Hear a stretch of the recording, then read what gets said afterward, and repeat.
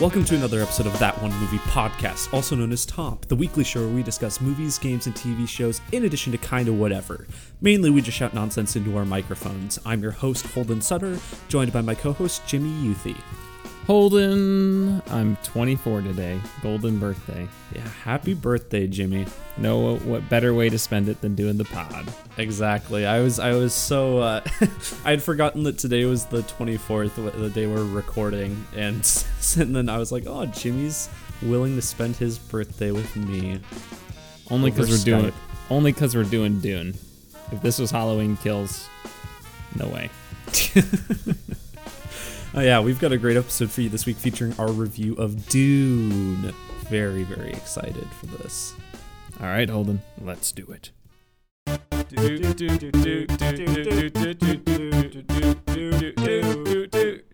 That One Movie Podcast. Tom. First, Jimmy, we've got to do the Toms. You know, Holden, if you just break and wait and then do it again, I could have edited it out. No, I think it's funnier if I do that. So okay. I knew what I was doing. Perfect.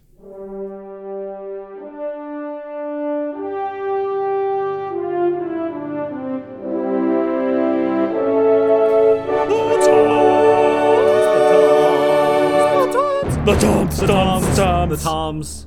Toms is a rapid-fire segment where we rate the news of the week in the world of entertainment on a scale of three famous Toms: Brokaw, Bombadil, and Bergeron. Brokaw's the highest, Bombadil's the lowest, and Bergeron is somewhere in between. Jimmy, let's get to it.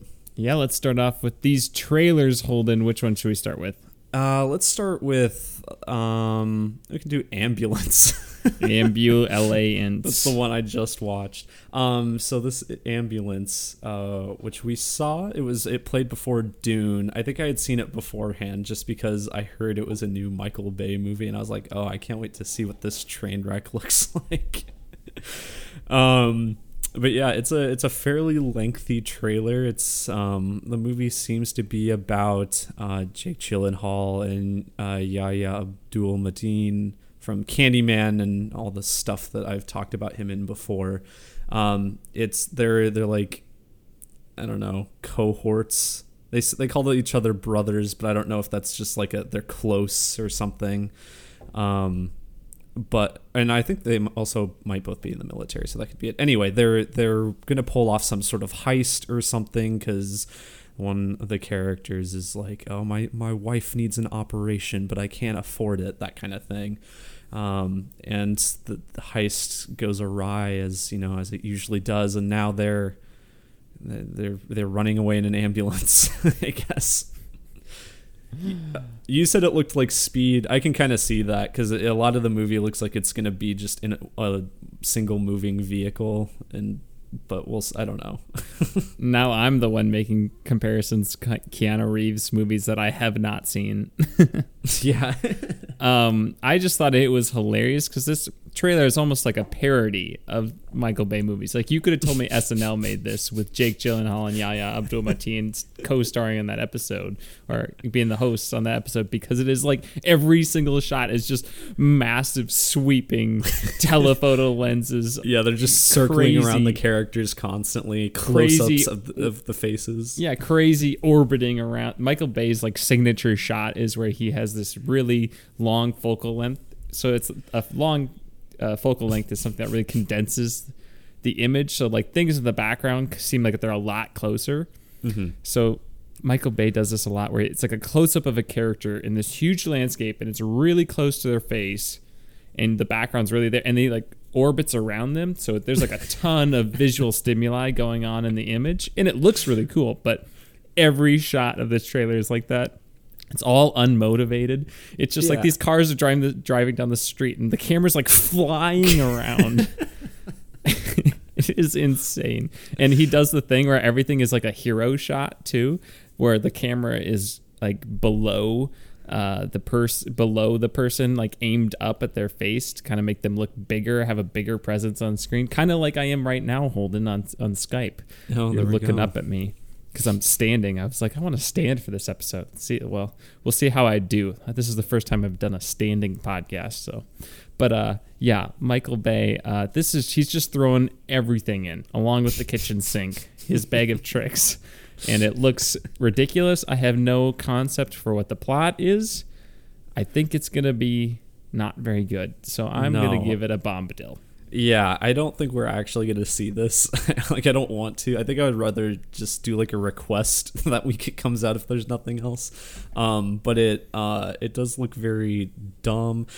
One of the things that I'm curious about, a lot of it, like Michael Bay is known for his overuse of CG. It looks like there's a lot of like actual helicopters and cars and stuff. So I'm interested to see how much is like actually practical. But I'm not holding out hope for anything that impressive practically. Other tropes, lens flares. Yeah. And firework explosions. Anything you see in Transformers, essentially. Also, I never thought about it as a firework explosion. That's good, though. What? Where he just launches sparklers out of the middle of them or something. It doesn't look real. The other thing I want to bring up is Jake Gyllenhaal just keeps popping up in random movies. Like, why? Yeah. He's a very well-established, great actor. Why is he not being more picky about the movies he's in? Yeah, I wonder if he's starting to get the Michael Fassbender treatment of some of his movies. So we'll see how that goes. Well, he's in good movies too, though. Michael Fassbender just is mostly in not good movies. That's true. But I mean, he should be like Ryan Gosling level. Like Gosling, like his movies. It's like, oh, here's a Ryan Gosling movie. This is like, what the heck? Got some Ryan Gosling news later in the podcast. But Bombadil for me. Holden, for me too. Let's talk about Red Notice. Huh? Sure. I think it looks good. I think it looks like a good time.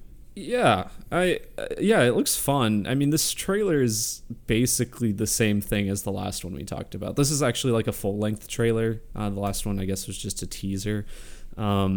It's basically the same thing. When we get the gist that Dwayne Johnson is an FBI agent and he recruits Ryan Reynolds, who is an art thief, to catch this bigger art thief played by Gal Gadot. Yeah, I mean, it looks fun. I'm curious. Like, in terms of shots, it looks like it's shot pretty well. There's some interesting stuff going on in this trailer with colors and whatnot. It looks like it has that polish that what's his name? Director Bird, it's not Larry Bird, not the basketball player. Brad Bird, yeah. It's got Brad Bird did the Incredibles and all that, but then he did Mission Impossible 4. It's got that kind of expensive looking polish to it, and I get that similar vibe with this, where it does seem very polished, expensive, extravagant, globetrotting, kind of how Mission Impossible Ghost Protocol did. And it just seems very confident. I laughed more times watching this trailer than I did watching all of Free Guy. So I thought Ryan Reynolds' delivery of the "I got it on Etsy" line was pretty funny, and also when he tries to break the glass, but he just smacks his elbow. Was the funniest part. Well, so that's 2 laughs, and we laughed once in Free Guy. So oh yeah, that's right. We did laugh once. The only thing I'm worried about is, have they already showed us all the funny parts? Yeah. We'll see. I mean, this is the movie that's costing $200 million or whatever to make. It's like, I think this is Netflix's most expensive movie they've ever made, and it's like an absurd like $200 million or something like that. So we'll see. I think it's going to be a hit. It kind of gives me Jumanji vibes too. You know what I'm saying? Mm-hmm. Where it just has that. Is it because Dwayne Johnson's in it? Yeah, but I mean, it's also just like the tone of it. It's like this fun adventure tone, but it's like if you took Jumanji and combined it with like a James Bond almost, or Get Smart sort of deal. Not quite to that extent, but I don't know. It's just got a fun, good time. Jungle Cruise was the other one, but also The Rock is in that. So I'm just naming other. It gives me some serious skyscraper vibes, Holden.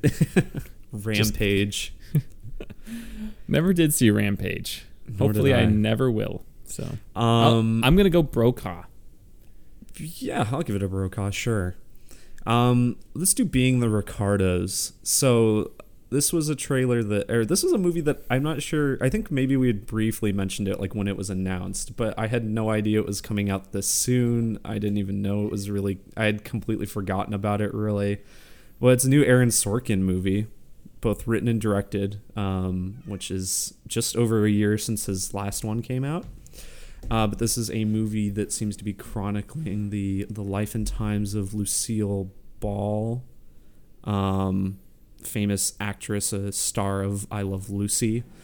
But it's her and her husband. They're played by Nicole Kidman and Javier Bardem, both fantastic actors. Don't put it in your pocket. What'd you think of this little trailer? It's definitely a teaser. We don't get much. It looks good. I think it looks much better than Trial of the Chicago 7. Yeah. I'm much more interested in it. It gives me some Mank vibes a little bit. It's because it's black and white. Yeah, but then also it's just the old Hollywood. Holden, I'm not that superficial, okay? No, I know. My analysis comes off as very superficial because I'm just comparing it to things that are very obvious, but it goes deeper than that. I know. I'm making fun of you. But yeah, it gives me the old Hollywood vibes. I think Aaron Sorkin obviously is very capable of writing excellent screenplays. So I'm excited to see this one again. I'm just like you, had completely forgotten this was coming out, and it's coming in December 10th? It's like, yeah, December 10th. I think it's in some theaters, and then December 21st on Amazon Prime. Oh, what a way to spend the winter solstice. Yeah, I mean, assuming this is good, this will even clutter up our... I mean, I don't know if we'll actually talk about it on the cast, but we'll see. On the cast? On the cast. Who calls it it's on the pod, Holden. On the pod. Blake Either is or. is officially our first guest star. I don't know if people can hear him faintly meowing. He is being very loud. Yeah, this is the first time he's actually been kind of loud. But we welcome it for our cat Blake. fans out there. Blake, come here. But as long as he doesn't disrupt the podcast any more than Holden, at least, we should be pretty good. Yeah, so I'll give this a Brokaw.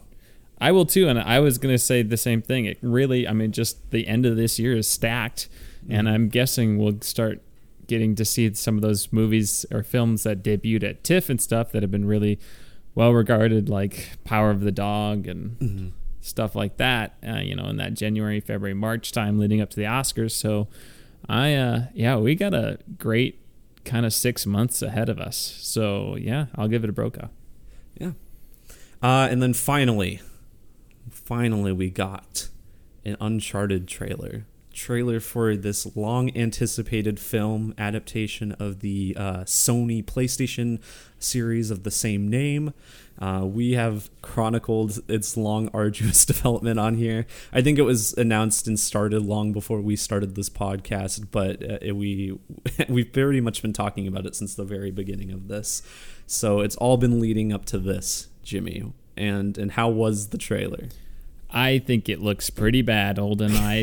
At least, I guess it looks mediocre, I would say. And it certainly doesn't feel like the Uncharted games at all, which is not inherently a bad thing. But, I mean, as someone who likes Uncharted, it's incredibly disappointing that it seems like they're just trying to combine some stuff from all the games, and specifically a lot of 3 and 4. I don't love how they just took things right out of the games. I think that's just dumb. I'd rather see something more original. Give us something we haven't seen. Mm-hmm. I would rather have a story that takes place in the existing Uncharted universe that fits in somewhere. Is it Is it after Uncharted 4? Is it before Uncharted? Just give us something in between that fits in, and then kind of stray a little bit with the characterization, and you can kind of take your creative liberties in the same sort of continuity, but the fact that they're just recreating it all in this one hodgepodge piece of trash, I think it's a bad idea. I mean, that's what they did for Tomb Raider, and I think that movie's pretty, I mean, the epitome of mediocre. Yeah. It just, I was excited for this movie, and now I'm not. I think Tom Holland and Mark Wahlberg just, I like both of those actors individually, and they can be good in certain roles, but I think, boy, it is hard for me to be convinced that they are a good Nate and Sully. I just interrupt briefly. The entire time you've been talking, I've been watching Blake. I didn't know he knew how to open our kitchen cabinets, but he's like been learning, and he's just been slowly doing it while I've been watching him here. It's like Jurassic Park. You're like, we'll be fine until they learn, unless they know how to open doors. Then it cuts to the raptor opening the doors. But yeah, Uncharted. I saw this comment on the official trailer on YouTube that I thought was really funny, and it said, "Wow, Tom Holland's really showing us that he knows how to act as himself in different shirts." But yeah, I think he's a good actor, but I agree he doesn't fit Nathan Drake. He doesn't have that wisecracking charisma that the character has in the games that Nolan North gave him. I think the casting is really the big thing for me. And I mentioned to you that if this wasn't an Uncharted trailer, I would think it looks fine. Like if it didn't have that preconceived, like, oh, this is supposed to be Nate, this is supposed to be Sully, Chloe. I didn't know Chloe was in this, but I was trying to figure out if that was supposed to be Chloe. Yeah, I looked it up. It is supposed to be Chloe. But and then yeah, as you said, all the different set pieces from the games and everything. If it didn't have that connection, I'd be like, yeah, standard adventure movie, fine. But as an Uncharted adaptation, it looks lacking. Well, I was saying too that it's just surprising to me because you have Naughty Dog, who is just so precious and careful with The Last of Us, and they weren't going to approve anything that wasn't going to be a worthy adaptation. Mm-hmm. And then they're just throwing Uncharted out there like they don't care. It's just interesting to me, and it also makes me think of how Dan Trachtenberg, a very capable director, was supposed to do this originally. I would have liked to have seen him be able to stay on the project and what it would look like from him. Yeah, and I guess so. Ruben Fleischer is the current director, and he gets he made the Zombieland movies, which have some good humor in them and some good wisecracking kind of stuff in it. But it's just not represented at all in this movie so far. We'll see. To me, it just doesn't look like it was made by some people who actually cared about Uncharted. Yeah, it looks like it was made by some people who were like, all right, you need to make a version of these games. Go play the games quickly. This is what the fans like. Now make the game. Now make the movie. If you haven't already, you should just go watch the live action fan film that was released years ago, which Nathan is very good. I think it's literally called Uncharted live action fan film. So go look that up. Got Nathan Fillion in the role, who everyone thinks he should be Nathan Drake anyway, and I agree. Yeah, I'll give this trailer a Bombadil, honestly. Yeah, I'm going Bombadil too. My excitement for this movie has plummeted. So, yes. What do you think is going to have the higher Metacritic score? Uncharted or Ambulance? I think they're both going to be 40s to 50s. I don't know. I feel like Uncharted I could see just being kind of bleh, mediocre to critics. Ambulance might just be awful. I'm going to say Ambulance has a higher score. We'll see. We'll probably never revisit that bet. Well, because we'll probably forget, but... Hold on the Uncharted episode, darn it. We're going to look it up. Okay. So, the 5 UN bill is on the line. I still have it. Deep cut for our longtime listeners. So next up, so Disney announced that they are delaying 5 Marvel movies. And this is starting with the first one next year. So Doctor Strange and the Multiverse of Madness got delayed to May 6th. Thor, which was the previous date for Thor: Love and Thunder, which got delayed to July 8th, which was the previous date for Black Panther 2, which got delayed to November 11th, which was the previous date for The Marvels, which got delayed to February 17th, 2023. And that was the previous date for Ant-Man and the Wasp: Quantumania, which got delayed to July 28th, 2023. It seems like... Oh, and there's another unannounced Marvel movie that also got delayed later that year. The only one that doesn't seem to be affected was Guardians of the Galaxy, which kind of makes sense. I think that movie kind of, in terms of production, James Gunn kind of takes it on his own, and you don't have to really worry about Marvel's greater scheme. But yeah. Yeah, I'm curious as to why this is. Is it something where they actually need to change part of a movie because it's not up to their expectations, or they wanted to change a storyline down the road, or is it simply, hey, look, our movies are doing decently well now, but they can probably do really well next summer? Because I think people are going to be more likely to go to movies in was it May that it's now that now May. Is Doctor Strange, than they are going to be in March. Yeah, so we'll see. From what I understand, I think this was confirmed that it's a production thing. It's not so much. I don't think they're as worried about COVID. Because if they were, or like, I guess not COVID, but the whole like slowly going back to theaters or whatever. And if that was the issue, I would think they would delay Spider-Man as well. Like, it's too close to the Eternals. They wouldn't do that. But Spider-Man, they'd probably delay too. But they're keeping that. I'm guessing, I don't know, maybe Sam Raimi wanted to change something in Doctor Strange, or the studio did. I don't know. Yeah, I mean, it's interesting. I wonder if we'll ever know exactly why. It might be years down the line, something got changed, but it's just very interesting.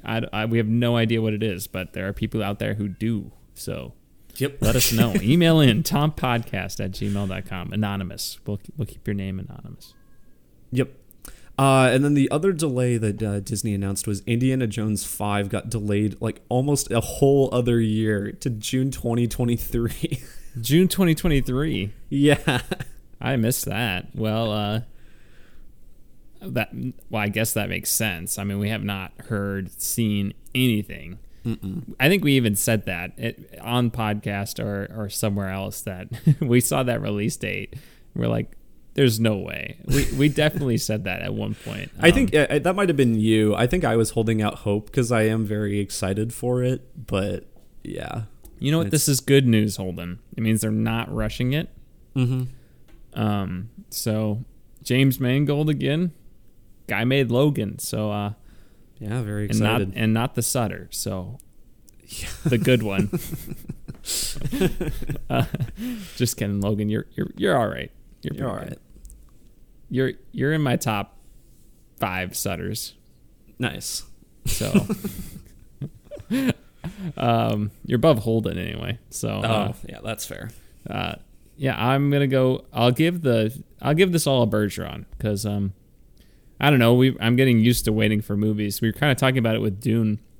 That's like, I'm really hyped for a movie, like at a certain point, but then it keeps getting delayed. I guess it's like it feels like it's never actually gonna come out, and then it actually does, and it's like, wow, this is weird. Well, so. Yeah, luckily it doesn't. It's not as common. I mean, there hasn't been as many film delays that we've talked about on this podcast. This is kind of the first big chunk in a while, so it's slowing down, hopefully.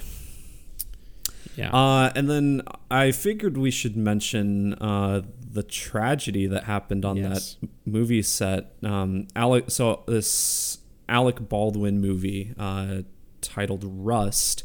Seems to be some sort of Western of some sort. On set of this movie, Alec Baldwin was handed a prop gun that wasn't properly checked, we think, or loaded or something, and it was fired and accidentally shot the cinematographer Helena Hutchins and also the director Joel Souza.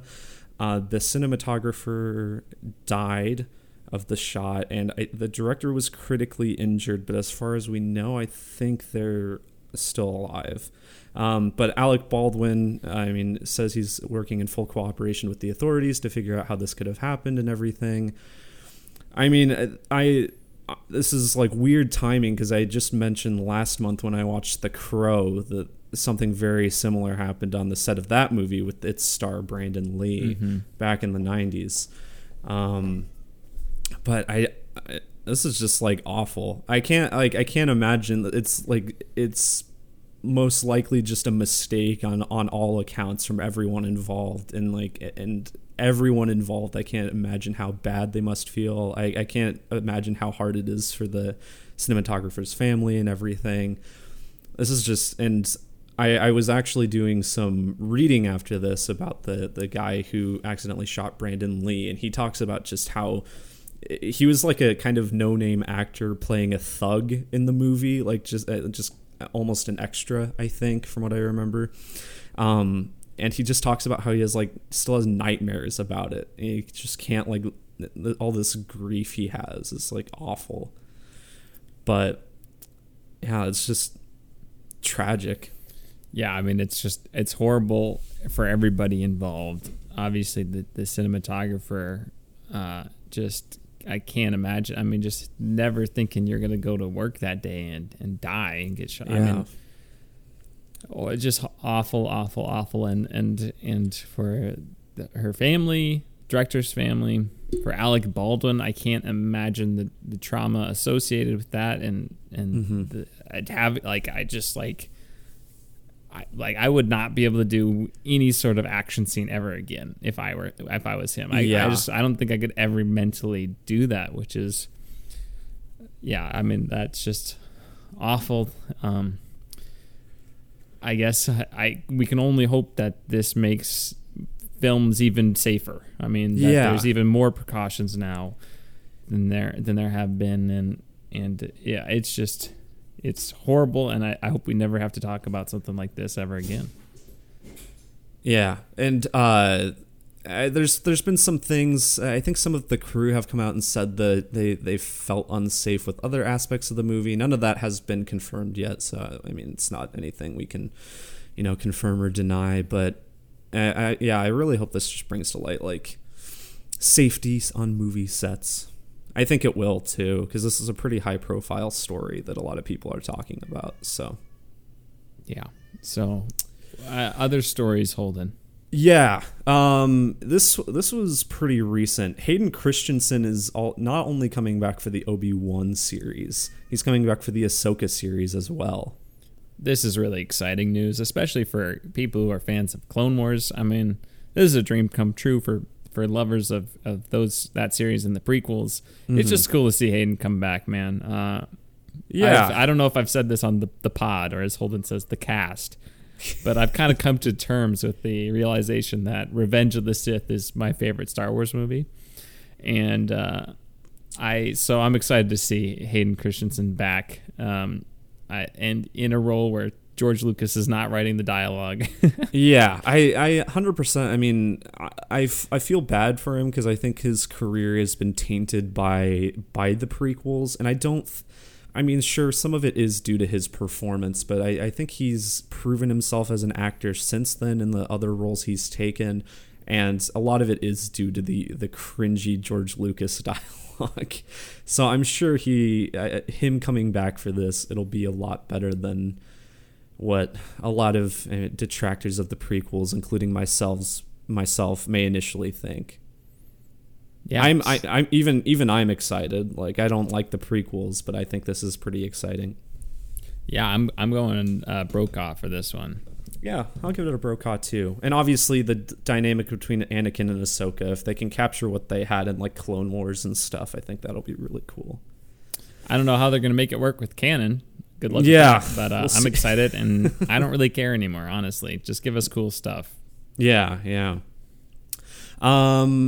So in addition to like all the other Marvel stuff we talked about, 2 new Sony Marvel movies have confirmed release dates in 2023. One coming out in July and one coming out in October.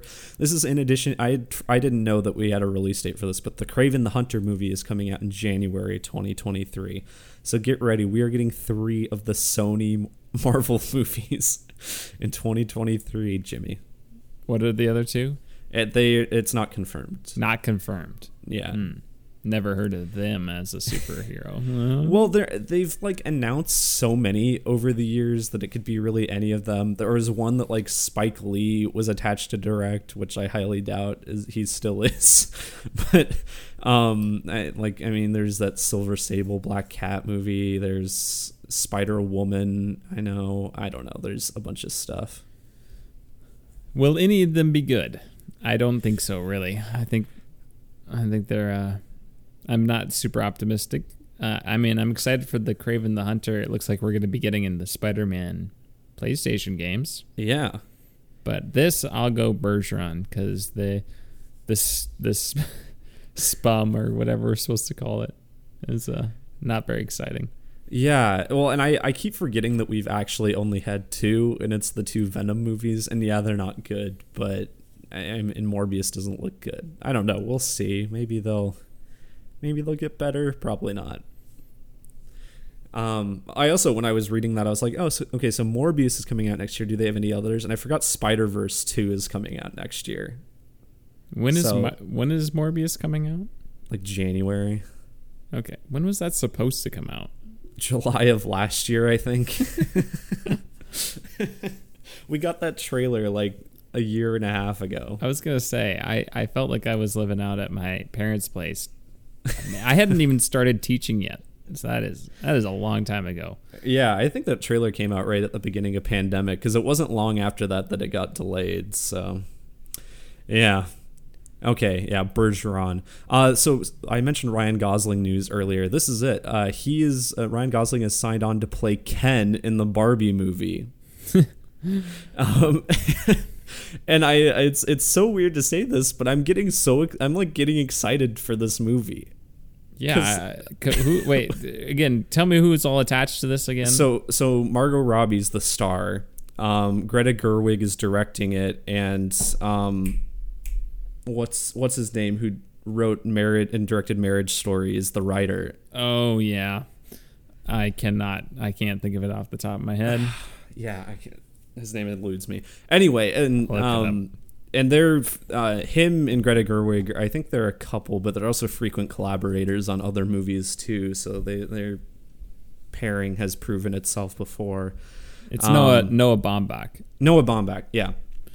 But I just all this talent involved. I'm like, I mean, it's a Barbie movie, but it might be really good. Made of plastic, it's fantastic. Can't wait for those critic lines. Yeah. Yeah. What do you think of Ryan Gosling as Ken? Fits. I think that's a perfect casting. I'm gonna go. I'm glad it's him. I'm glad it's not Mark Wahlberg. Yeah. So Brokaw. Yeah, I'll give it a Brokaw too. And then the final piece of news. Oh, sorry. Hashtag Barbie for Best Picture. Hashtag Barbie for Best Picture. Yeah. So Tarantino has come out this week and just made his discussion around his 10th movie even more confusing, because he said that he wants to make a spaghetti western.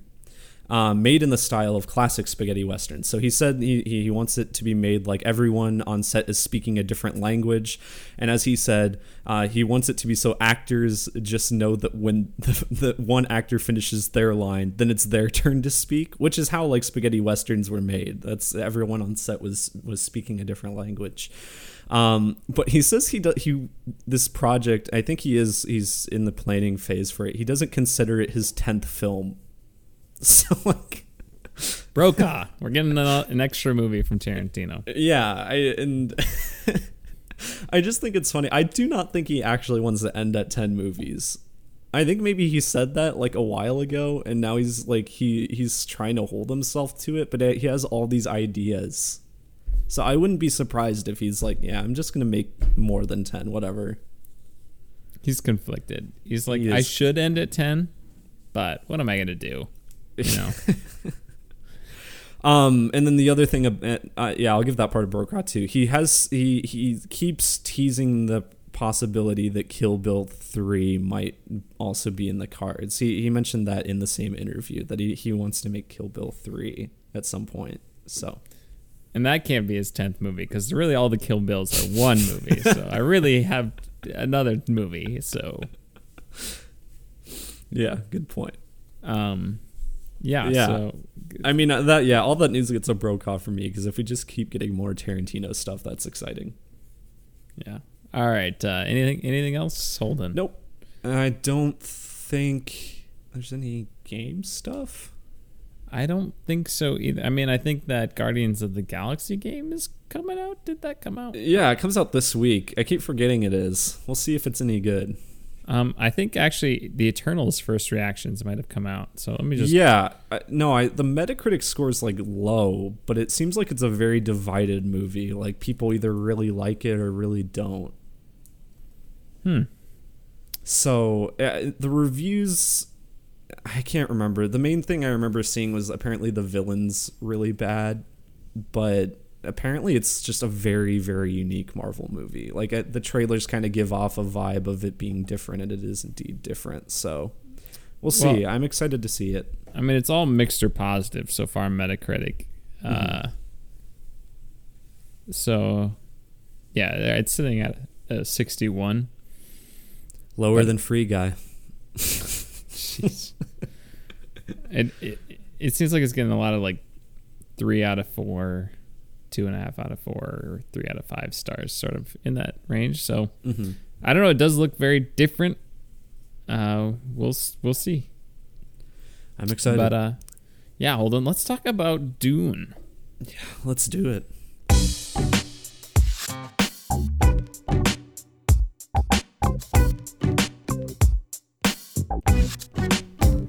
Okay, so Dune. This movie has been very eagerly anticipated by both of us. It is directed by Denis Villeneuve, who has directed he directed Blade Runner 2049, which is one of my favorite movies at this point. Just fantastic sequel. I like it better than the original Blade Runner. But he's done, basically every movie he's made is like a masterpiece. You know, Sicario, Arrival, Prisoners, all of those. Even though I don't think either of us like Enemy very much. I don't love it, but I think it is a good movie. Yeah, no, I think it's a good movie. I don't enjoy it. I don't really want to rewatch it. I enjoyed watching analyses of Yeah. Enemy. I thought that was more entertaining than the movie itself, because I was like, oh, okay, I get it. It is incredibly well done. Yeah. But I would rather watch Prisoners than Enemy, and Sicario, and Arrival, and Blade Runner 2049, and Incendies. And I haven't seen Polytechnique yet. I have seen that. I haven't seen Incendies yet. That's the only one I haven't seen. And then, well, I think he has one from like 1999 to, that I haven't seen either. So okay. Anyway, so after Blade Runner came out, I think it was like right around the release of that, then it was announced, oh, he's making Dune. And so I was like, oh, dang, this guy's perfect for that. Because, I don't know a ton about Dune, but I know it's a big story, very epic in scope, just a ton of lore. And, based on what he had done with Blade Runner, it felt like the perfect fit.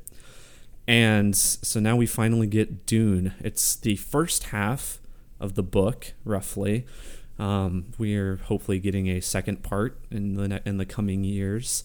But I don't know how to give a synopsis of it. I guess it's this noble family with Paul, the House Atreides. I got it. Hold on. You got House Atreides. Okay, they're from Caladan, this kind of, I don't know, Earth-like planet, I guess. Mm-hmm. So it's foresty and stuff like that. I'm sure the books go more detailed and specific than that. But they get tasked with taking over this planet called Arrakis, which is Tatooine. It's a desert planet. It's not Tatooine, but it's a desert planet.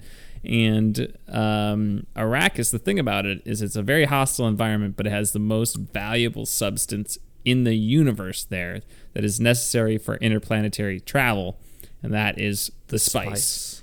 The problem is that the Harakans, right? It's Harakans, were the ones who were in charge of the spice trade for hundreds of years. So this is their home. Like Harkonnen? Harkonnen, thank you, Harkonnens. Yeah. This was their home, and they were the ones in charge of the spice trade. And the Emperor, because this is like an empire, they call it the Imperium. The Emperor commanded the Harkonnens to leave, and then for whatever reason, kind of out of the blue, why did they do that? The Harkonnens and the House Atreides both have an inkling as to why, which I don't want to spoil. I'll leave that for the movie. So the House Atreides comes to Arrakis. They have to figure out, how do we control this spice trade? There's a lot of kind of rivals out to get our family, and maybe sees this as an opportunity to kind of change the power dynamic in the Imperium between all these noble houses. So that's where the Game of Thrones elements come in.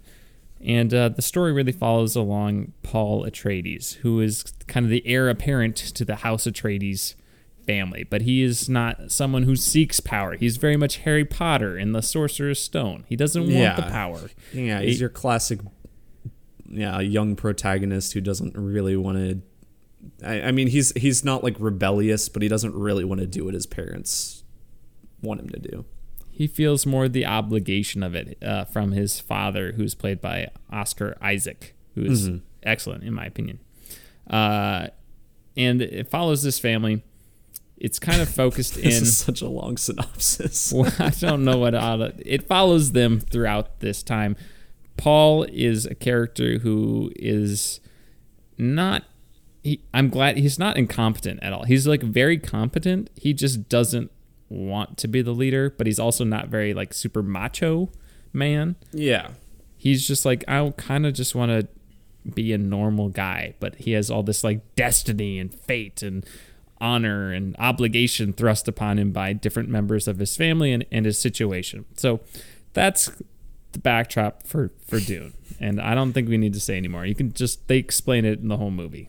Yeah. Well, you know what? The perfect reflection of the movie right here with our podcast, because we had a long synopsis, and the first part of this movie is a lot of exposition. Well, there's how else are you going to do it though? I mean, you just got to do it, and there's some things that you just. We can talk about how the structure of this movie may be more so in spoilers or later on, but I'll let you make your point. Hold on, go ahead. Okay, I get that you have to get all of this information across, but that doesn't change the fact to me that I'm starting off with a negative, but it's really like one of my only problems with the movie. It doesn't change the fact for me that the first 20 or so minutes of this is pretty boring, in my opinion. I was interested in the world. I thought the politics seemed interesting and everything, but it's just a lot of information thrown at you. As someone who's not familiar with the source material very much, it was just a lot to take in. The sound mixing, which we can get into a little bit later, I think was at its most egregious in the first part of the movie as well, and so that didn't help. The movie really took off after that first 20 to 30 minutes, and I think it really improved my view of it, because at first I was like, oh, this is going to be a movie that I'm going to have to appreciate but not enjoy, and that's kind of what I thought it was going to be. But then it got to the point where I really, really loved the movie after that. Yeah, I didn't really have any problems with the sound mixing and all that. Like you said, personally, I didn't find... I thought the first part of the movie was slower, but I didn't think it was ever... I don't think this movie was ever boring. It's slow, but it's not boring, I guess, in a similar way of like Blade Runner 2049. I thought it was paced well with how much exposition they had to give you in order to understand the story and the world. So, because if they do it too quickly or throw you in too far, you're going to kind of be lost. Mm-hmm. So you did have enough time to kind of digest it and get ready to go. Yeah, I mean, do we want to just kind of call out specific performances? Sure. I mean, all the acting in this is pretty great all around. I don't have a qualm with anyone really.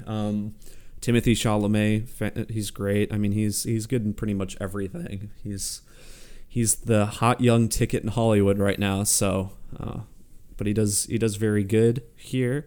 Zendaya's hardly in the movie, but she's very good.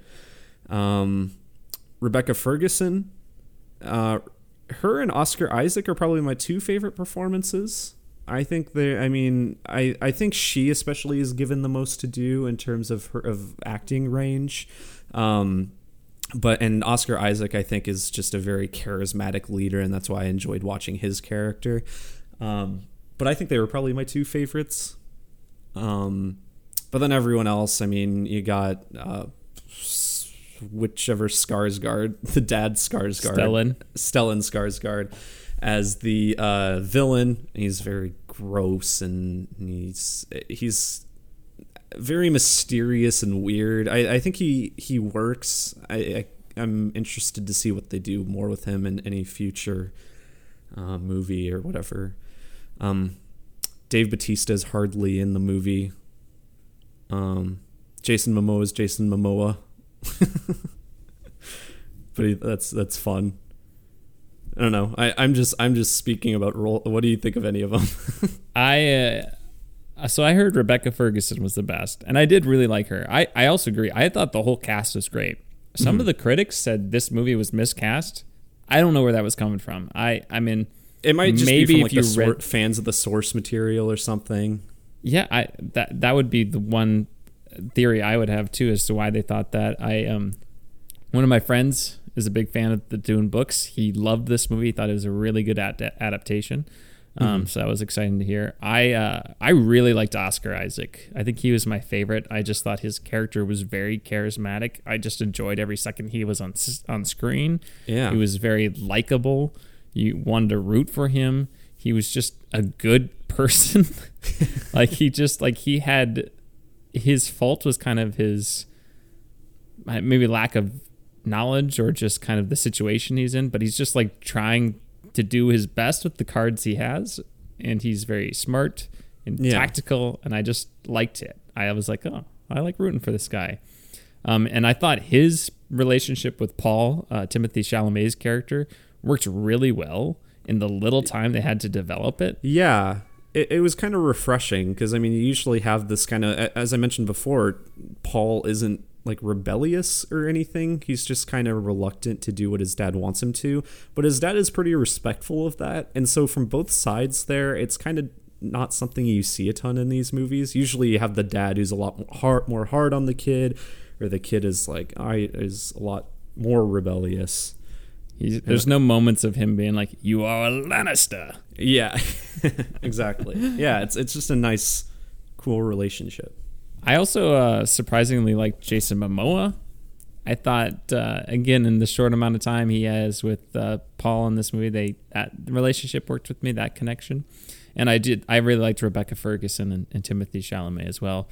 I would have liked to have seen more of Josh Brolin's character.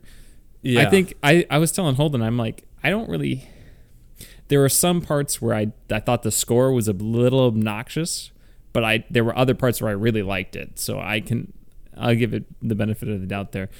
I think, like, my biggest gripe with this movie is that I just wanted to see more of everything. Like, I was like, this should be I mean, I haven't read the books. I don't know exactly how the second part is structured, but I was like, this movie could have ended, like, this could have been a 2.5 hour movie that ended in a particular part of this movie that kind of feels like the climax, and you're like, is it going to end here?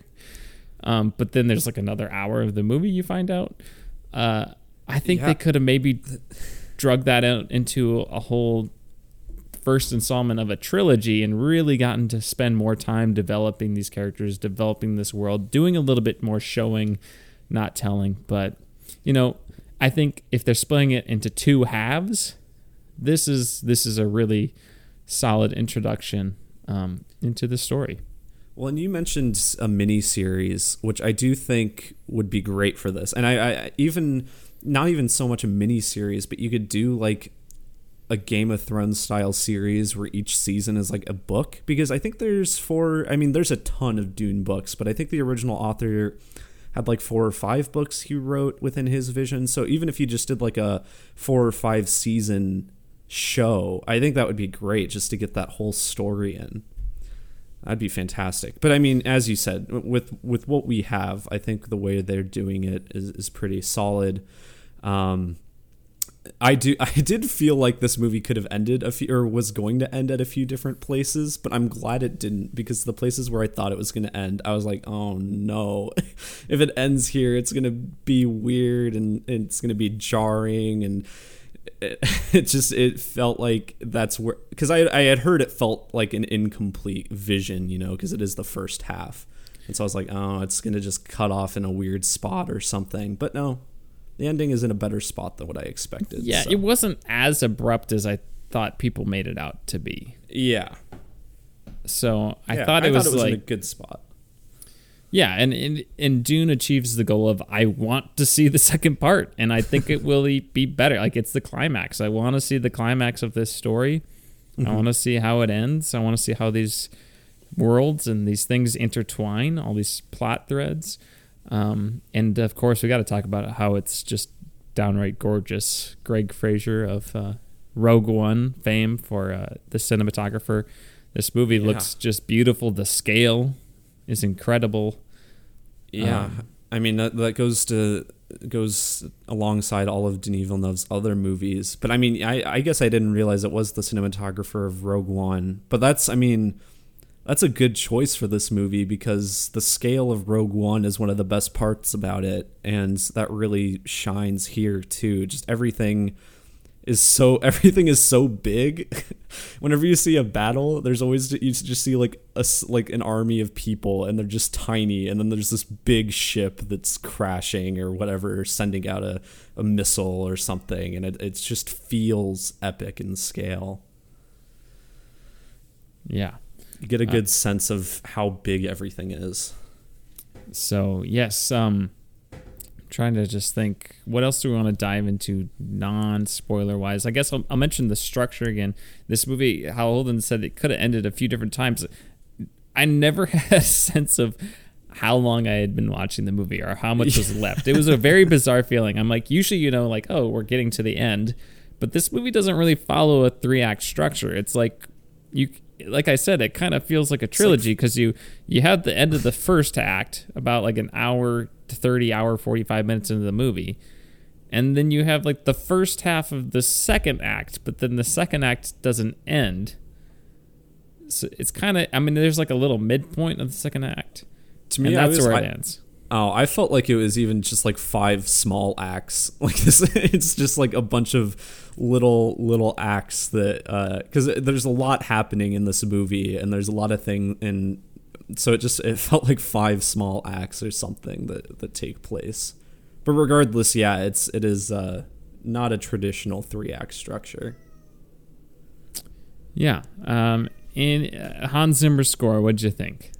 I thought it was really good. I actually, yesterday while I was out door dashing, I started listening to it. I think it's pretty good. As I mentioned before, it runs a little loud in the beginning. You said you didn't have any problem understanding people, but I was having a hard time understanding some of the characters in the first third, probably just because the music and everything, all the other parts of the sound were so loud, and it was like drowning out the characters for me. But aside from that, I think the score itself is beautiful. Honestly, it's got a more unique feel than a lot more recent Hans Zimmer movie scores do. So it's definitely not The Dark Knight again, like in No Time to Die. He didn't just recycle his music. It is unique. It's not my favorite score. I don't really see myself ever just kind of re-listening to it. I think it's epic when it needs to be. It's very atmospheric for the most part, I would say. Mm-hmm. And I just, my preference is a more lyrical John Williams-esque sort of score.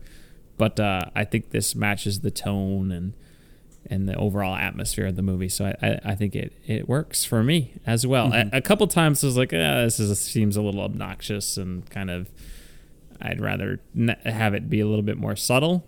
But yeah, overall, I enjoyed it. Anything else, Holden, before we give our ratings that you want to say for ratings, non-spoilers? No, I don't think so. Just go see this movie, please. If you have any at all interest to watch it, go watch it in the theater so then you contribute to its box office returns. Please, we really want to see part 2. I really think we're going to get it. I mean, at this point, I think it's already broken even. I think you're right. I'm just kind of pessimistic about it because I don't know. I as much as I love Denis Villeneuve's movies, none of his movies make a lot of money, especially like Blade Runner. Well, he keeps making niche sci-fi movies. I don't think everybody's going to love this movie. I should say that before we give our ratings. I think you have to be a sci-fi fan to enjoy this. Like if you're not a fan of sci-fi and Game of Thrones in space with a heavier sci-fi kind of flair to it, that if that doesn't sound good to you, or if that doesn't sound like something you would really enjoy, I don't think this is a good movie for you to see. Personally. Yeah. So it's not going to be, it's not like a popcorn flick where you go and it's just easily consumable and you're like, oh, that was good. No, it's like something you experience. Yeah, but I also don't think it's an experience, but I also don't think it's that hard to digest. Like I don't want to like scare people away who might think it's like a very symbolic, like hard to understand film. I mean, there's a lot of themes and symbolism in here, but I think it's a pretty easy watch. I don't know. I wouldn't say I'm just saying it's not like Avengers or a Marvel movie. You go, you eat your popcorn, you have a good time, but it's not. I'm thinking about ending things where it's just it's like middle ground. And it's got art house sort of elements to it, but it's still, the plot is there. It's not super abstract. You can follow along. But you do have to be like, okay, this is this person and they want this and this is their motivation. Okay. And all this and all right. But, yeah. So ratings, Holden, what are you going to give Dune? I think I'll give it a 9. Yeah, I think I'm sitting comfortably at a 9. I think I'm at, I'm torn. I think I'm going to go 8.5. Really? Yeah, I really did like it. I think part of it for me is just the rewatchability. I just don't think this one is like, it's like, I'm just going to rewatch part 2. You know what I'm saying?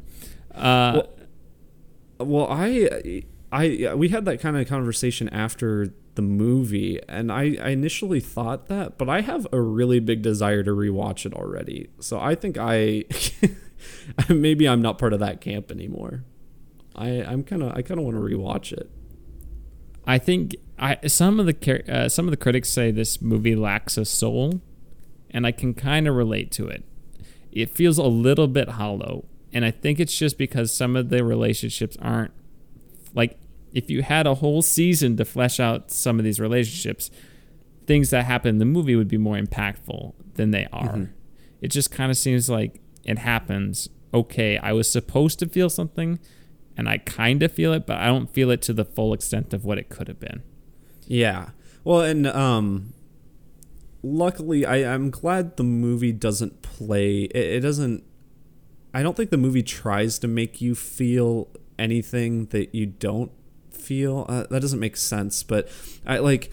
It doesn't over dramatize it. Yeah, like it doesn't. Sometimes it's like you have the huge, outrageous, like sad cellos, and it's not that. Exactly. So it's not like you have an underdeveloped character who dies, and then it's just this sad scene. It's nothing like that, which is good because, as you said, there is a lack of characterization a little bit in some relationships, but yeah. So I think that's where I'm at. But I did really enjoy it, and I'm excited for part two. Part two. All Let's get on to part 2 of our discussion, the spoiler discussion. I see what you did there. But we have to get greenlit by Warner Bros. First. Oh, true.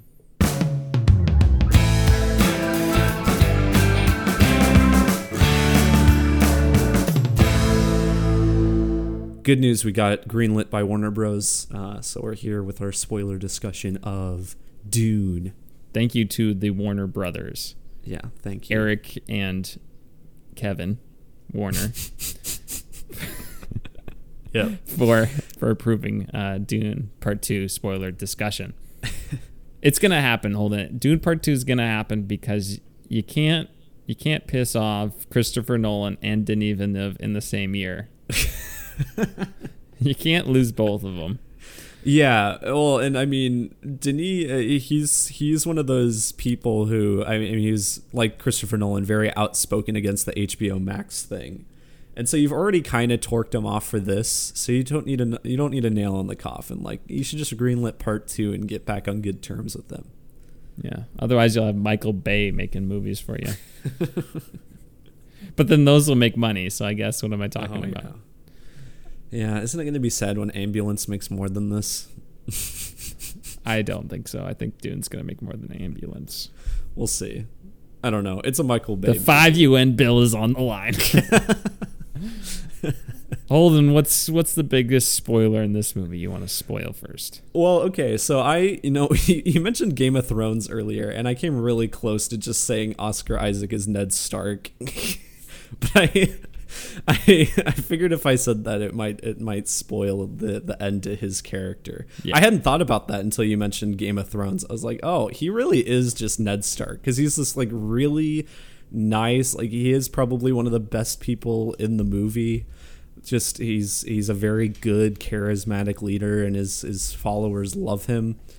And then he gets sent to a new place, and then tricked and gets killed. Yeah, I think Oscar Isaac's character is a little bit more politically adept. It was just like he's too honorable. They both have that same fault. Like, oh, you called us to do this, we do it because we always follow the order of the emperor, and we're a loyal servant, and we do what we are told, even though he knows what's going in. Like, this is to turn House Harkonnen against us, and we need to be prepared for a war with them because he wants to weaken our houses. Mm-hmm. Yeah. But he goes about and does it anyway, even though it's not in his best interest. So that he has that in common with Ned Stark as well. Spoiler for Game of Thrones. Yeah. Oh, I guess I couldn't really mention this in non-spoilers. I mentioned this to you afterwards, and I think this is just how it is in the book, from what I understand, because I also talked to someone who had read Dune before. For me personally, I wasn't a huge fan of how they just get to Arrakis and then they they just get killed like immediately. Yeah, I agree. To me, it was like they didn't get like even one successful spice harvest, and I know like a lot of their equipment was shoddy or whatever. Like, that's fine, but like, I don't know. I feel like with how quickly they just destroyed House Atreides, I feel like they could have just. They didn't have to go through all the hassle of moving them to Arrakis or whatever, and found a different way of doing it or something. I don't know. I would have liked them to get more established on the planet before everything goes wrong. Well, I would have liked to have seen more of a fight. It was not close. That was Seahawks Broncos Super Bowl there, Holden. I'm sure you get that reference. I totally get it. You I mean, know, on one Peyton, hand, the bad snap from the beginning, and it was over, man. So this was just like a landslide. On one hand, I appreciate how it was quick, because like you have Harkonnen, he goes and gets the Empire, like some of the Empire's army or what, the Emperor's army, and so they have this huge army, and I'm like, well, how is House Atreides going to stand up to this? And they didn't pull a Game of Thrones where Atreides just suddenly has a bunch more people, like just out of nowhere, like in the last season of Game of Thrones or something. Like They just got the Unsullied and the Dothraki and yeah. a few dragons. So I agree. It would have been more satisfying, I think, if there was more of a fight. But I think with what the movie gave us, it was correct in what they did. Or just like chaos after Oscar Isaac's character gets assassinated. Mm-hmm. Maybe a power struggle. Someone tries to, maybe. I mean, you got to base it off the book, but I don't know what happens in the book. But maybe it's like somebody tries to vie for the power over a House Atreides, or you have the military kind of disbands. I mean, their soldiers were incredibly loyal, it looked like, but yeah, I mean, it does seem very, very quick that it happens. I was expecting that to be at the culmination of the two movies, was going to be the confrontation between the Harkonnens and the Atreides, but it was not. It was the end of the first act. Well, yeah, and the trilogy, a lot of the three overall between the two. Yeah, and a lot of the action scenes you see in the trailer are part of that end of first act, which in the trailer I just assumed that was the climax of the movie, but it wasn't. And when we say end of first act, we're talking about like between the two movies, the three acts, not this movie. Because the end of the first act is what, like an hour and a half into the movie. Yeah. Basically. Yeah, basically. So, just interesting. It was very visually stunning. I think it would be even cool to see more of the fighting and all that. I liked how there aren't guns. I like how it's all like hand to hand. Yeah, that was cool. I thought it could have been more intimate, if that makes sense. It kind of felt like we were a spectator watching this happen rather than experiencing the attack, if that makes sense. Like when comparing it to like Battle of the Bastards from Game of Thrones, where you are in Jon Snow's position and you have that oneer where he's going through things and it's just chaos and people are flying everywhere and you're like just the chaos of war. This just felt more like staged, I guess, where it was, to an extent it is, because it's a well executed plan, infiltration, invasion of Arrakis, but I think it just could have felt a little bit grittier. It felt kind of clean. Does that make sense? Yeah, I get that. Like it just felt it wasn't like survival. Like I'm trying to survive and I'm going to do anything to survive. It was like, all right, I punch. Okay, you win. I slice you. Okay, next person. Yeah, it didn't really bother me that much. I don't think it's bad. I'm just saying that's where it felt a little that hollowness come in. Like, I wish it had more of that like human instinct of survival, grittiness, whereas it felt clean. It felt like original trilogy Star Wars kind of action where it's like pew pew pew, oh I hit a stormtrooper, not like you know what I'm saying? Not like literally it was like that, but it just like the same sort of feeling. Sure. But I'm just saying I liked how it was hand-to-hand combat instead of guns. Yeah. Yeah, that was cool. We can mention how the city on Arrakis looks like the city from Blade Runner 2049 if it was just covered in sand. Yeah, the Wallace Enterprise or whatever it is. Yeah. Their like palace or house or whatever it is that the Atreides they stay in. It does just look like the pyramid from 2049. I thought there's a lot of Blade Runner influence there. I would have loved to seen the culture there. It's just the daily life a little bit more, because you can kind of see the people there as they get off their ships and stuff. They're like, oh, whatever. They're cheering for them. But you don't really get a sense for what the city is actually like. It kind of feels empty. Yeah, You know what well, I'm I mean saying? that's kind of goes along with what I said before. Is like if we had that time to establish them on the planet, like a little bit before the attack happens, then we could probably see more of that, like city life. Yeah. I just don't think there is any time for that because the book is so big, and it is incredible they condensed as much as they did into this movie. I don't blame their choice. I don't. The choice for them to cut out all that stuff, I think, was practical on their side. It's just disappointing, I guess. Yeah. What else should we talk about? We got Lady Jessica is in the, what did they call them? Like the Bene Gesserit or something? Yeah, something like that. Let me just look up the synopsis so I can remember. The hardest part about this movie is remembering all the names of everything. Except for Duncan, Idaho. Duncan, Idaho. It's pretty easy to remember. Let's see. We have the scene with the Gom Jabbar, or however you pronounce it, that where he puts his hand in the box. Oh, yeah. Lady Jessica. What's in the box?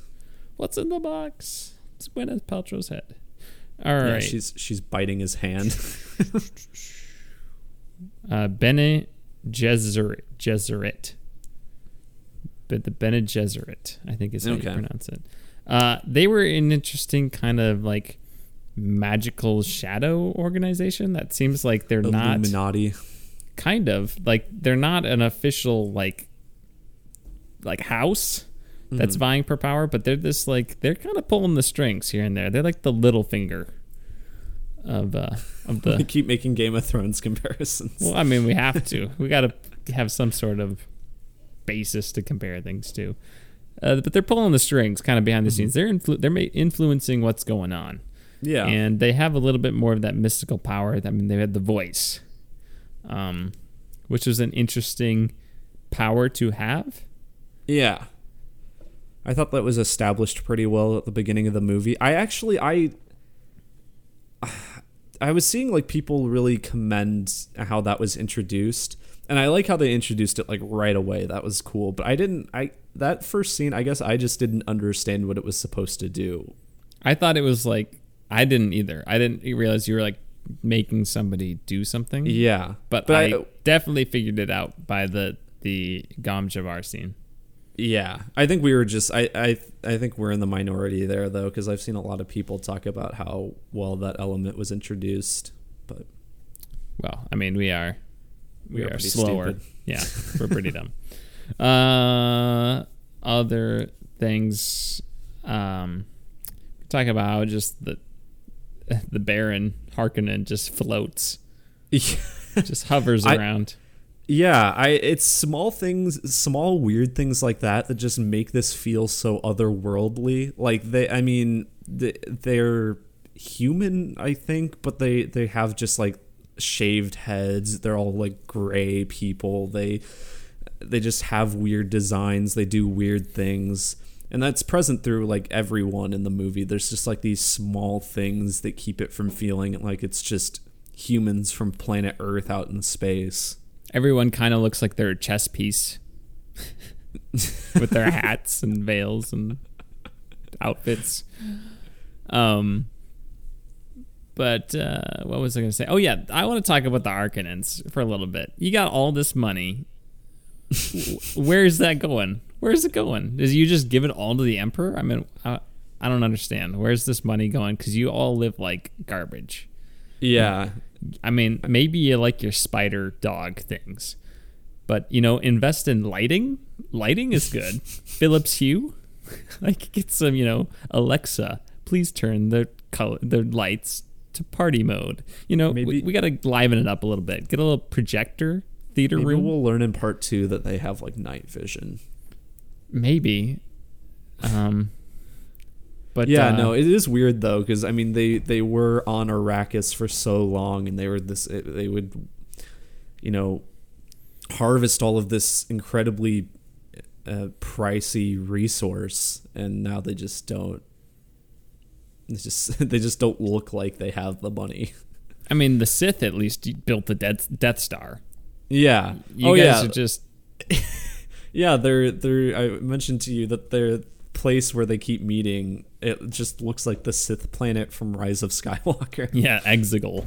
Exegol, yeah. I mean, that's not a complaint. I just think it's funny. They also all look like they're Darth Vader outside of his armor. To me. End of episode 6. They could have at least bought some Rogaine or something. I just want to know where all the money's going, because if you're loaded, you got to be living it up. I mean, especially if you're the Baron, he just eats. Yeah, it's just all going to the Baron's feasts. You see all that food he's got? I mean, you would think some of it would go to his legs, but apparently it doesn't. It just goes all to his belly and his neck. Yeah. But it kind of reminds me of when I go to Pizza Ranch and I'm just shoving things into my mouth and Midwest reference for you. And conquering the galaxy. So I don't know what you do at Pizza Ranch, but that's what I do. Shove chicken in my face and conquer desert planets. We never mentioned the sandworms at all. Oh yeah. They're big sandworms. They're like this. It's like if you took the thing that almost eats the Millennium Falcon and the asteroid in Empire Strikes Back, and you mix it with the Sarlacc pit, and you got a sandworm. Yeah. It's like the Alaskan bullworm. Yeah, Alaskan bullworm too. Yeah, no, I think their design, I've loved their design since the trailer came out and we see that big sandworm look down on Paul and Lady Jessica. But yeah, I think they're really cool. I like how the like sand people, whatever they're called, they Tusken Raiders. Oh, they just the what? Fremen. They just like ride. They have like grapple hooks that they like. That is cool. I'm excited for that. And we got a little tease of that in this. We saw it briefly, and one of the what's her name, the one lady had the grapple hooks out. I was like, oh yeah, she's gonna grapple onto the sandworm, but then she gets killed. I was wondering what she was gonna do with those. I did not realize she was gonna ride it. Good connection. But yeah, I'm very excited to see that be used in the next one. Yes, it's very practical. Exciting. I mean, if you're you might as well use these giant fast monsters if you're stuck on a planet with them. We can also talk about how there's like not computers. I mean, Paul has his little like library video about Arrakis that he's studying, but it's not like computer screens. It's all very analog. Kind of feels like 70s Star Wars in that way, or at least that era of sci-fi. So that's cool too. Well, yeah, I guess with that and the fact that they don't really use guns, this movie, I think one of the things I like about it is the technology doesn't just feel like extensions of our technology. Like it feels truly alien for the most part. Like I feel like in a lot of sci-fi movies, it's just like, even if it's an alien world, it's basically just what we have, but a little more advanced, maybe with a little different look. But everything in this just feels like it's not based on anything from Earth, really. And it's just this race evolved and got this like this different type of technology. Yeah, I agree. It's the future of the past, or whatever the Star Wars slogan is. Used future. Yeah, but Duncan, Idaho, we haven't really talked about Jason Momoa. My boy. I liked him. I just really did. I just enjoyed him. I like how the characters are just likable in this movie too. Mm-hmm. Like you really do root for House Atreides. And I really want to get to know the other houses too. I hope they play a role and we have some more of that ambiguity. It does very much feel like good guy, bad guy at this point. With kind of you have the Bene Gesserits kind of in that ambiguous middle role. Mm-hmm. But I'm excited to see more ambiguity, hopefully, in a second part. Yeah, me too. Duncan Idaho, sad that he died. I was hoping to see him in the sequel, but alas. Yeah, I I like how he's like I said before, he's basically just Jason Momoa. He is. He's just But- Aquaman in a desert. Yeah.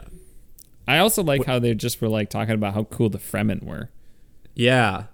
Yeah, I guess that was another thing that it was refreshing for this is, I mean, the Fremen are this native people to Arrakis, and it's and they know the land, and they've been trouble for previous inhabitants. But like House Atreides isn't like we need to wipe them out. We need to deal with them. They're very diplomatic, and like you said, Duncan Idaho goes and he learns to respect a lot of what they do. It's very cool. Yeah. It's just different from other sci-fi. That's where a lot of my compliments come from, is the uniqueness of this. And I guess that probably speaks to the uniqueness of the source material, because I'm pretty sure a lot of this is just from the book. So Yeah. It's kind of like Avatar. mm-hmm. That movie that is... It's all right. I haven't really watched it. Anything else we want to talk about with Dune? I'm just kind of looking through things. Do we have anything to say about Zendaya? She's not really in it. No. I wouldn't even... We didn't really mention the visions at all. Yeah, I like how it's kind of ambiguous. It's like it's kind of the future. It's more the essence of the future or the essence of the truth than actually the truth, which I thought was interesting. How he kind of sees the future, but not really. Mm-hmm.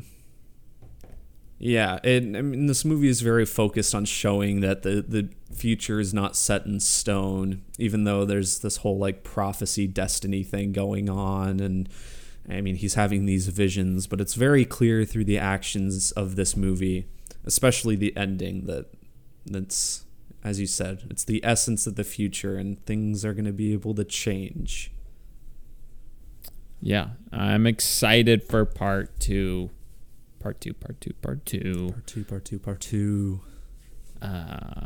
see. Just looking over the plot synopsis. Yeah, there's so much to this movie. Like, this has been a long discussion, but that's just because there's so much to talk about. I like the relationship between Paul and his mom too. We didn't really mention that. That's pretty good. Oh, the amount of trust she has to go through to allow him to. I mean, if he fails the gum Jabbar, he's dead. I mean, he gets a little poison needle in the neck. And Lady Jessica is a concubine. She is. Okay. Yeah, because we talked about that afterwards. I thought it was just a derogatory term used by the Baron. Yeah, no, technically she is, but I think she's just grown to be more than that over the years. I see you, Oscar Isaac. It's weird. I wonder if in the book he has more than one concubine. Then. Yeah, I don't know. I can't remember. I think maybe I looked up the plot or something, and the plot referred to her as such. So, but yeah. Anything else, Holden? No, I don't think so. I think I've covered everything I want to cover. We got the scene where Oscar Isaac tries to poison all the Harkonnens. Yep, which was cool. Yep, betrayed by the doctor. Yeah, but I like how the doctor. I like how the doctor did it for like you could see his intentions and how he was basically like, you guys are screwed anyway. Now we could get rid of the Baron, give you guys a chance. I'm going to help save Paul. Like, he was like, I'm trying to get the most out of a bad situation sort of deal. Yeah. Apparently the doctor was like more fleshed out in the book. That was I think that was the biggest character thing I was seeing that people were disappointed with was we got, his reasoning for why he did what he did, but apparently he has a lot more in the book that makes him more of a sympathetic character through more of the movie or through more of the book. But I mean, I don't really have a problem with it because I hadn't read the book. So Yeah, and you could tell, like, you're like, there's more of a relationship here that we just aren't seeing. So you get it. I get it. It happens. All right, Holden. Last call for Dune. That's it. We're done. All right. I'm cutting us off. All right, Holden. What are you doing? What are you doing? What are you doing? No, what are you doing? What are you doing? No, what are you doing? What are you doing? Well, I've watched a lot this week. I don't remember if I had mentioned I think maybe I'd mentioned last week that I have been like binging Steven Universe, and I've been doing it very quickly. I've finished the main series this week. Finished, it's 5 seasons. And I watched the movie that comes out, but there's like an epilogue series that comes after the main series and the movie. I haven't started that yet, but I've finished everything else, and I just love it so much. This little series. I was apprehensive because it has a slow start, but it gets so good. These characters, it's I don't know. I don't know how to describe it aside from I just love it. And everyone's such a good character.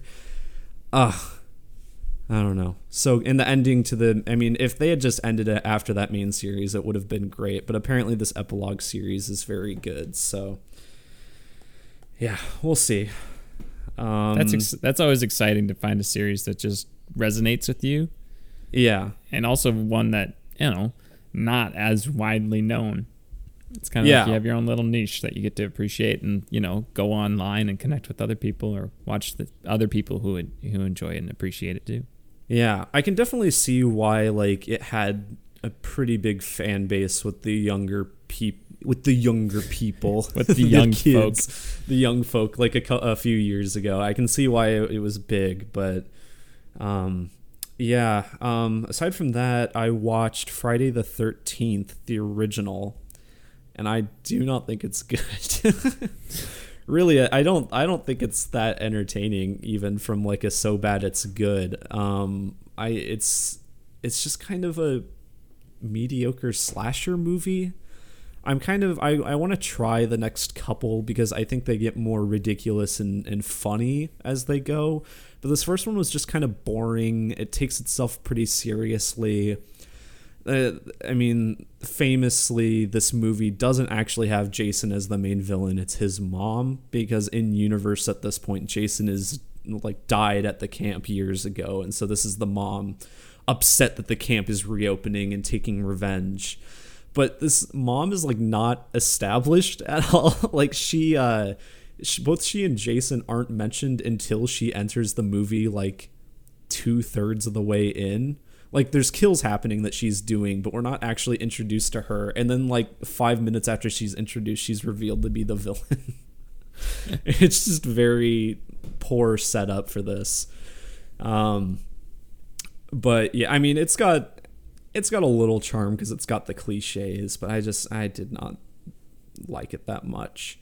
Oh, I watched that Killer Pants movie, Slacks.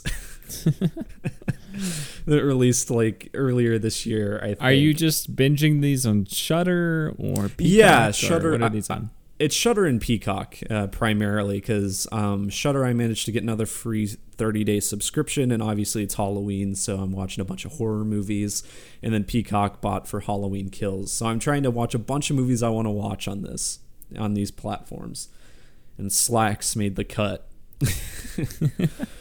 It was pretty funny. It's exactly what you think it's gonna be, a Killer Pants movie. It's got some good kills in it. Good puppet work. I didn't realize that the pants are all puppeted, and it's pretty cool. That was probably my favorite part of the movie. There's a point where one of the pants, the way they puppeted it, it kind of looked like a Muppet. I don't know how to describe it without literally showing you, but it looked like a Muppet. I was like, oh, that's fun. I watched Black Christmas. Old. I think it's considered one of the very first slasher movies from the 70s. But it is, fun fact, directed by the same person who directed A Christmas Story. and it's just like completely different vibes, but they're both Christmas movies. This one's a slasher movie. It was pretty good. And then the most recent one I watched was Deep Red, which I watched because it's on Shudder. It's been on my list for a while, and we just watched Malignant, and this is one of those Italian giallo movies that supposedly Malignant paid homage to. So I had that added layer of I kind of want to see if I understand Malignant more. And it was pretty good. It's got some good creepy stuff in it. It's a very unique paced and structured horror movie, because at first there's a kill at the beginning, but there's a good chunk in like the first act where it doesn't even feel like it's a horror movie. It kind of almost just feels like a detective, like crime movie or something. And it's pretty good all around. I don't fully see the connection between this and Malignant. Maybe I should rewatch Malignant down. I have no desire to do it right now, but maybe down the line I'll do it at some point and see it. I think maybe the biggest thing is the music in this is also very weird and out of place. It's got this like weird progressive rock soundtrack that feels out of, but I felt like it worked better in this than Malignant's weird soundtrack did. So I don't know. Fun fact, apparently the director of Deep Red tried to get Pink Floyd to do the soundtrack, but there were scheduling conflicts, so it's a different progressive rock band. And then in terms of games, I beat the Doom 3, all that stuff finally.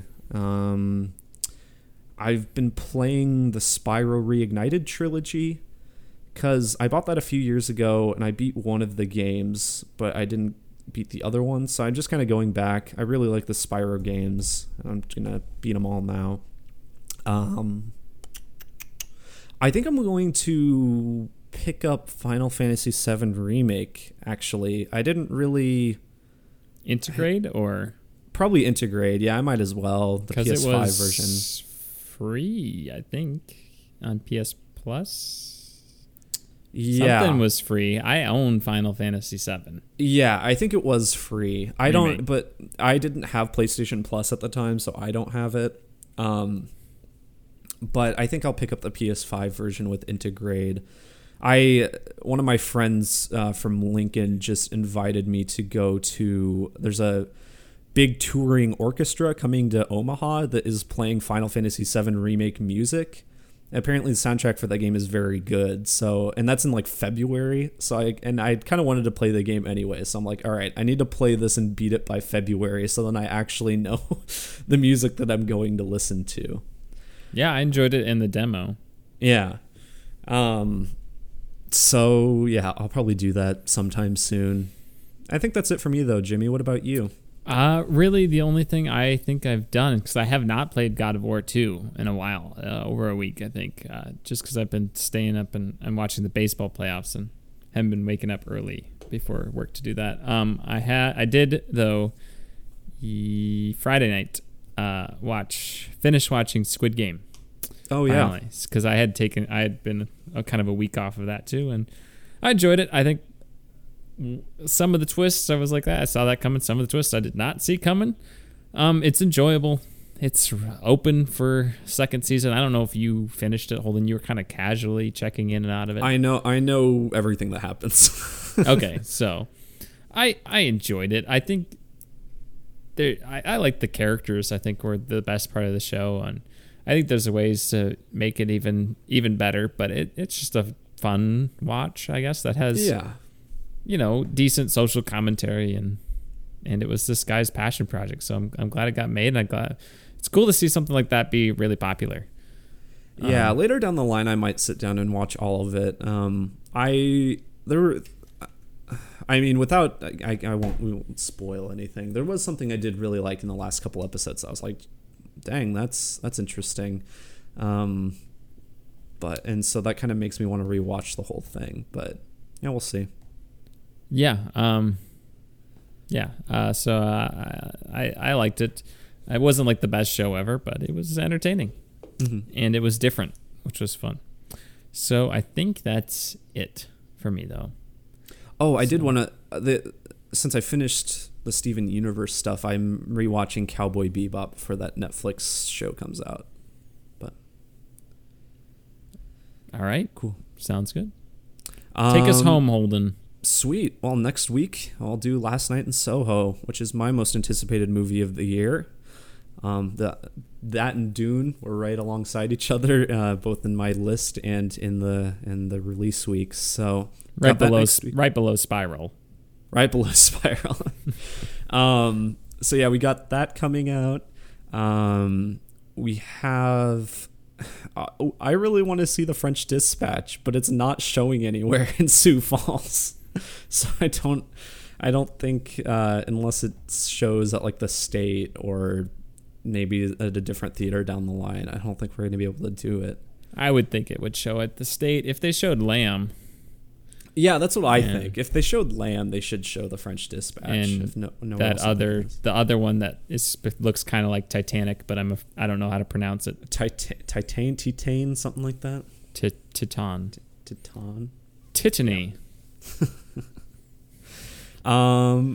Yeah, so Last Night in Soho and then Eternals in 2 weeks. So if you want to leave us a request, you can do so by leaving us a 5-star review on iTunes, or you can email us at tompodcast@gmail.com or donate to our Patreon. Yeah, I think that's it though, Jimmy. Alrighty, Holden. Adios, pantalones. Love you.